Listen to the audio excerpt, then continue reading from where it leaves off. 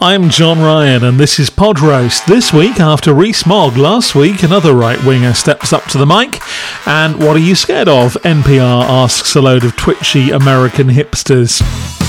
I don't know much about babies and care even less. Personal view, but they're attention-seeking time vacuums that suck any personality out of people who find themselves with one. I'd keep them all in a state-sanctioned warehouse until they're 4 or so. That way they're unleashed into the world with a personality and the ability to wipe themselves. But apparently there's a movement to focus on the first 1001 days of a baby's life. These earliest experiences are crucial building blocks, apparently. And now there's a podcast hosted by none other than the chair of the Early Years Healthy Development Review, Andrea Leadsome MP. Of course, Leadsome is the woman famous for casually insulting everyone childless whilst taking a swipe at Theresa May during their leadership battle. I'm putting quotes around battle. But then this is the country that put the man who rudimentary Google searches suggest has at least 6 children into power, so maybe she is onto something. A plinky piano theme, lots of reverb, and Angela is yapping at us straight away, like a shih tzu in a pleated skirt. Welcome to the 1001 Critical Days podcast. She explains that ensuring every baby gets the best start to life has been her passion for over 20 years. I'm guessing she only gives up on them after that if they want to marry someone of the same gender. But we'll move on. Our dame is in a room with no soft furnishings, judging by the echo. It's probably a soulless Whitehall meeting room, a dining room in Toaster, or maybe I'm imagining a torture basement lent to her by the Home Secretary. The first edit is so breathtakingly bad, I like to think Leadsome's cut this herself.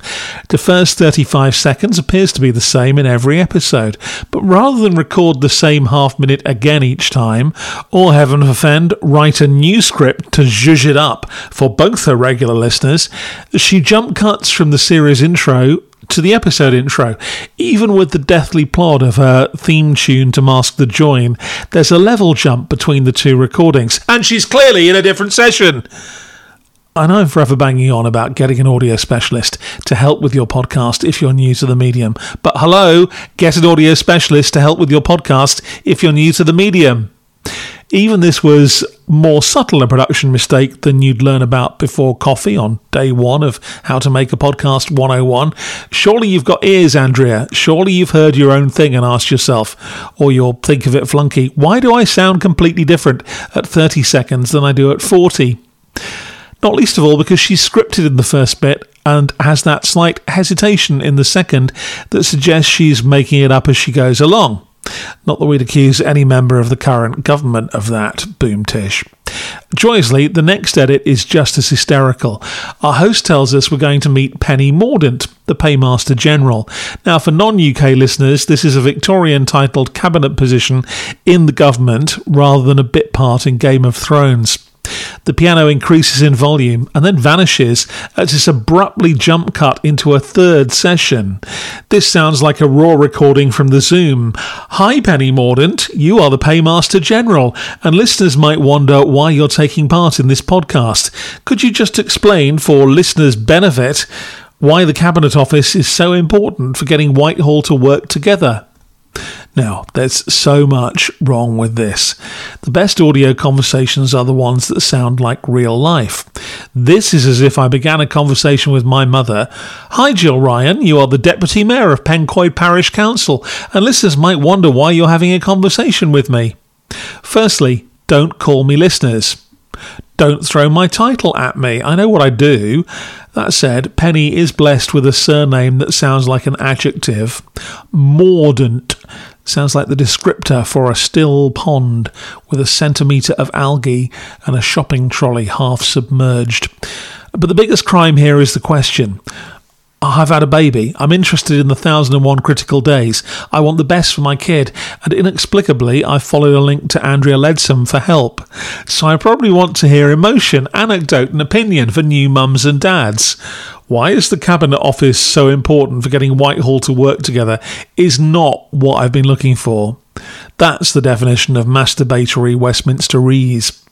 Anyway, Penny talks about policy and how she's the one who nags different departments to actually achieve stuff. Thanks, Pen. You do it in the most brilliant way, so thank you for all your support, gushes Andrea, before asking her to tell us which of the 6 key action areas arising from the 1001 Critical Days vision are the most important. Even before Mordaunt replies, well, of course they all are. It's another question that utterly misses the point. If your podcast about policy talks more about the policy and less about the outcomes, it will never connect with a listener. I gave up at 3:37. It probably gets worse. Next.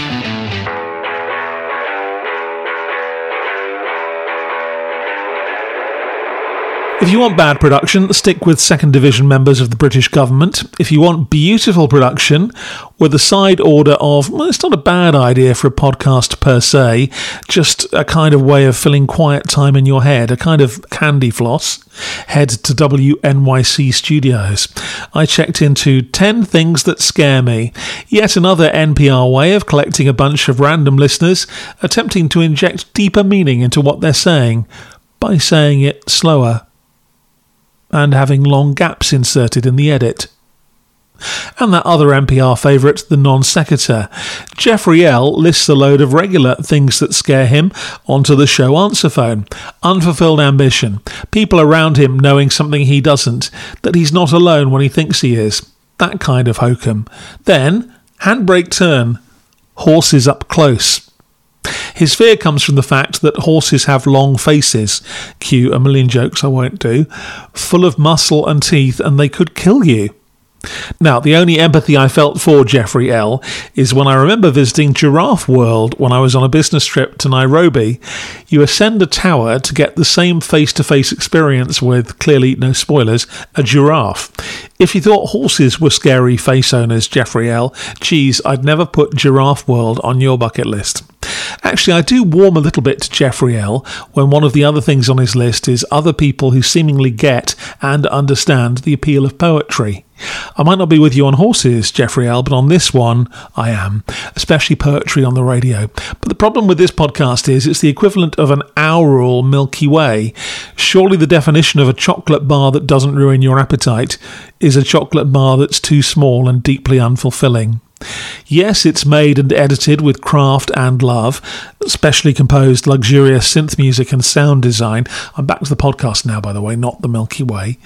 But I still wonder why marshalling the forces of the internet to hear one Minnesotan's downer about horseheads could be a podcast addiction too far. I'm John Ryan, weary-eared and disappointed, this week with the 1001 Critical Days podcast from Andrea Leadsome MP and 10 Things That Scare Me from WNYC. I listen to these so you don't have to.